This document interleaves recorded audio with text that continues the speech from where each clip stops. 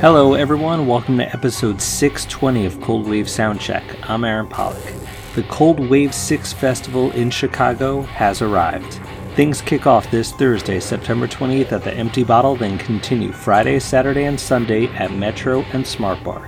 Very few tickets remain, so head to coldwaves.net for the full lineup and ticket links. For our final episode this season, we're chatting with Sunday Metro performer Sean Payne. This is Cyanotic.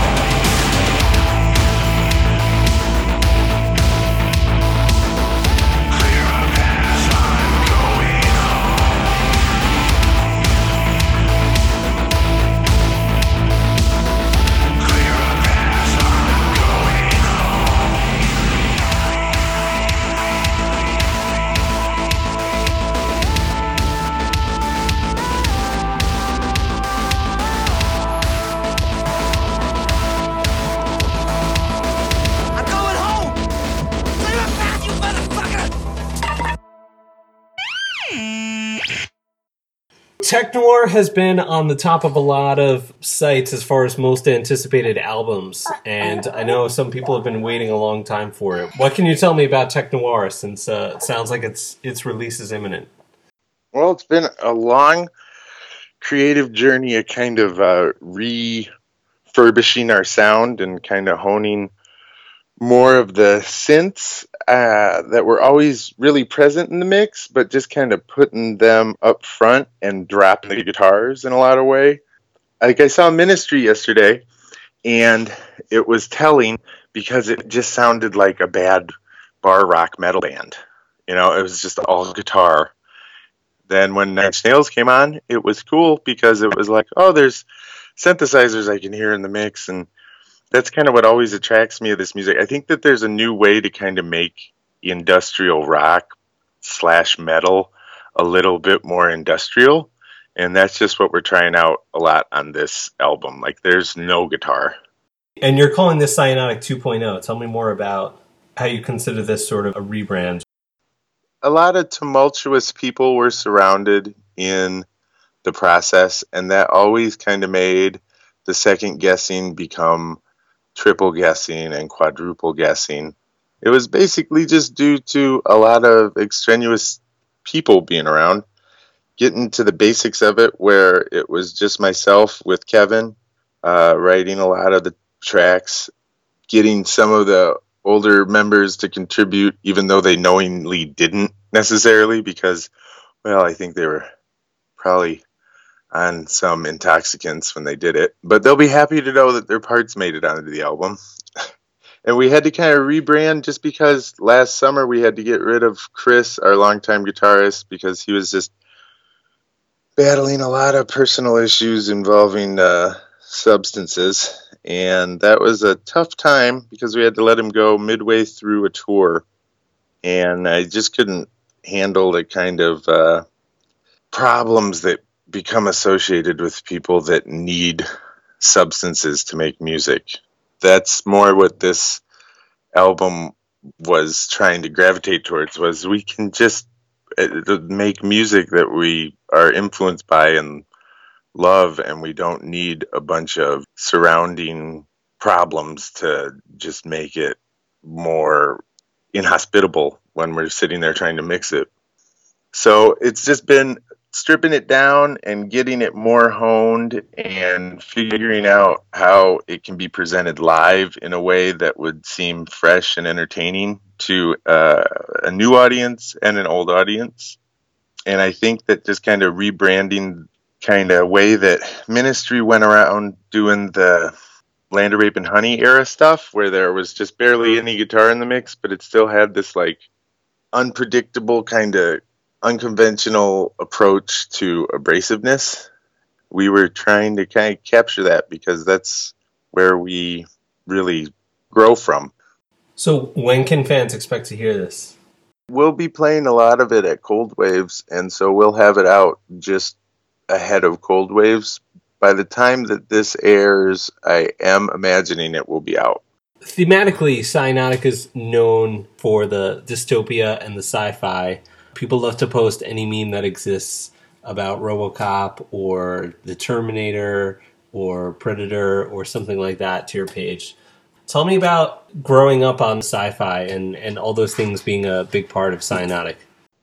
It's just kind of that culture was like a linchpin, just like industrial music in the 80s. It was, you know, the low to mid-budget sci-fis of the 80s and 90s.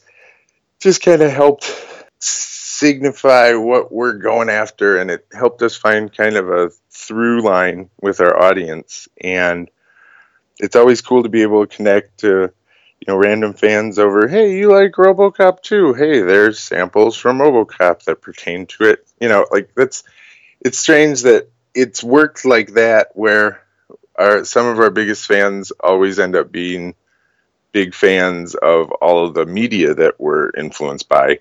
And so dumping that into Cyanotic has always been kind of a big point of influence, because there was just a lot of, you know, the 80s were a dark time, I guess, and that gave freedom to a lot of directors I look at those people as a big influence because they did a lot with a little, and just like a lot of my favorite bands, just synergizing them into, the visual and audio aspect, because we've been pulling a lot of that imagery together too for all of the tech noir stuff to kind of relate back to that 80s, 90s sci-fi vibe, but also that 80s, 90s sci-fi vibe that was prevalent with H-Gun Laboratories that did all the video work for the big Wax Trax artists and Nine Inch Nails and all that stuff.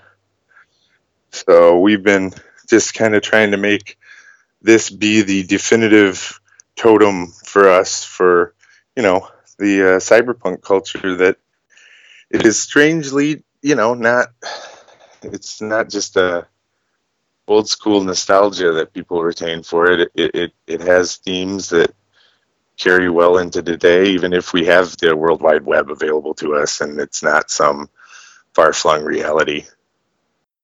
A lot of people seem to think that cycle has come back again, and we're back to this bleak, future world where technology has gone bad with things like, I think Black Mirror does a really good job of telling those stories. I think the best thing that I've seen besides Black Mirror in the past couple of years that's encapsulated the ideas of sci-fi and technology run amok strangely is a 17-minute movie called The World of Tomorrow by Don Hertzfeldt. He did the Rejected Cartoons thing like a long time ago. It's on Netflix, and it's a really good just 17-minute watch that thoroughly encapsulates all of the sci-fi themes, but then presents them with isolation and loneliness and all of the things that the information age can kind of make you feel disconnected from humanity. And that was probably one of the best things I've seen in sci-fi lately besides Black Mirror. Do you know what I find to be the most satisfying sci-fi stuff right now is Rick and Morty. It's so smartly written, but if you're not paying attention, it just seems so dumb. I totally overshot that because I just think of that like even though it totally presents all of the sci-fi themes, I look at it more as almost like a grounded human comedy with all these fantastical things surrounding it. I think that's what they did great that a lot of those early Simpsons and things did, where they just, if it weren't a cartoon, it would be too heavy-handed. And so getting away with the kind of cartoonishness of it allows for a lot of the deeper themes to sink in.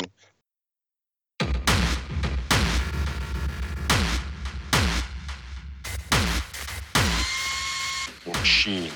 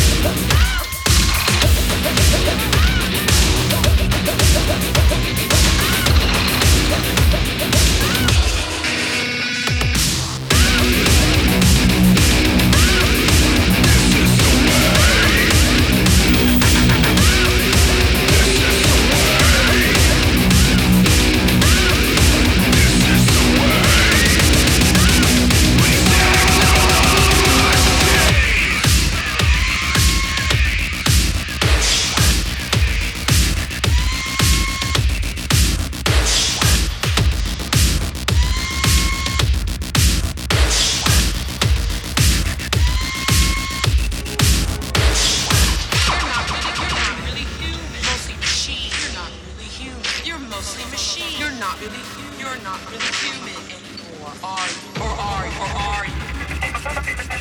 More machine than human.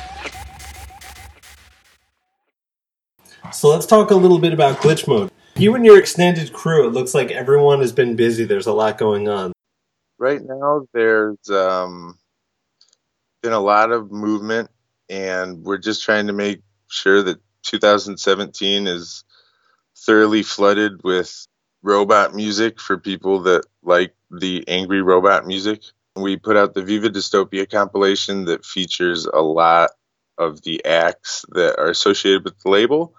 And that was our biggest hit of the year so far. And so that's on the Glitch Mode Bandcamp for free. Like everything, actually, pay what you want. And that model seems to really be working for us because for all the people that don't want to buy, they can still own. And the people that do want to buy always pay more than the intended price. So it ends up kind of weighing itself out. But Relic put out a great debut this year, and they're our backing band, basically. Like Jordan and Dan play with us, and they'll be playing at Cold Waves, and they're just phenomenally talented and super versatile performers. They've been, a mainstay, and I'm glad that we finally got Jordan to put out something because he's been sitting on these wonderful tracks for like many years, just hundreds of them. So there'll be some more Relic this year on top of their debut. And Rabbit Junk is just kept going strong. And he'll have a new one that he's putting together that's pretty abrasive and a full length. There's going to be a new Amnestic that I help mix and master that's very much up the alley of the people who like Terminator and electronic body music and some guitars and yelling. And that'll be out right around Cold Waves too.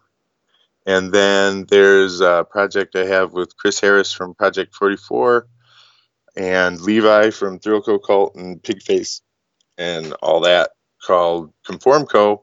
That's like our fun throwback to the drunk at the party with a lampshade on your head, kind of fun industrial. Let's talk a little bit about Cold Waves, because you have done every Cold Waves to date.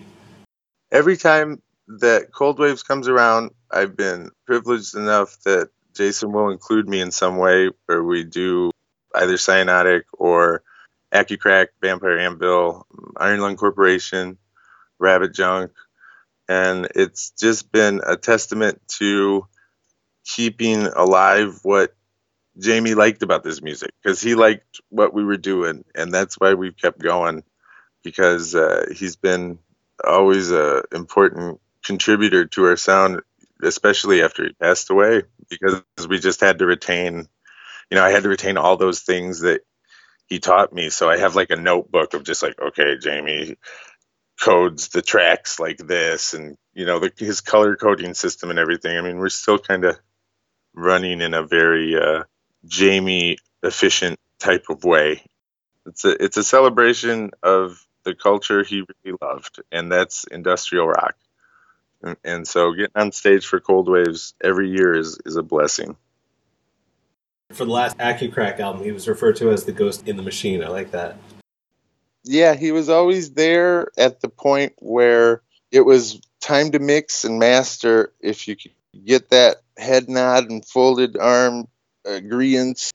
There's so many times where I'm still thinking of how he kind of influences the direction of the sound. And that was especially true with that Accucrack record, because it was, just Jason trying to make his dark industrial opus that Jamie was always hinting at, and it was cool to see Jason delve back into the industrial dance stuff after that. Like after that, it's like you couldn't get industrial tracks out of Jason for a long time. And then it just came pouring out,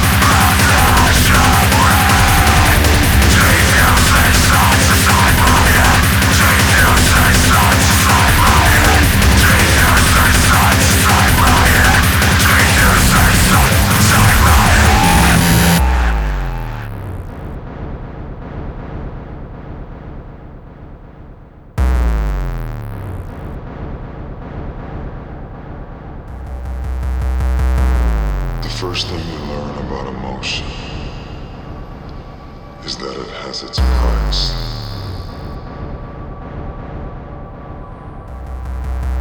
Without restraint, without control, emotion is chaos.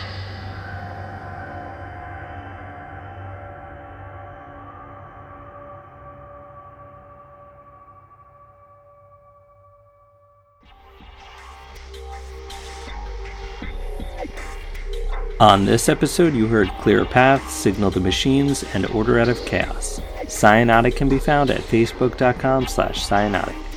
Our opening music is Monster Zero by Acumen Nation. Our closing music is Messiah by Splinter Group. Thank you to everyone that's listened, shared, and supported the show this year. See you later this week in Chicago. Our closing segment is dedicated to the inspiration for Cold Wave's fallen Chicago musician and soundman Jamie Duffy. Here's Sean again sharing a memory of Jamie. Jamie was just always such a driving force. When he cared about something, he really set out to make sure it was proper. And that's what was so sweet about him, because he signed on for a couple months worth of work with our Medication Generation album. That ended up being almost a year, because we just kind of grew attached and semi-obsessed with making something that we both thought was, a really viable product. And in that time, he just taught me so many ins and outs of mixing and EQs, and he was just instrumental in making us really care about what we were writing. And he always showed his dedication. He'd get off of work at 2 a.m. and come over and mix till 7 a.m. And we'd never ask for this. He was just into what we were doing. And so that's what helped us keep going.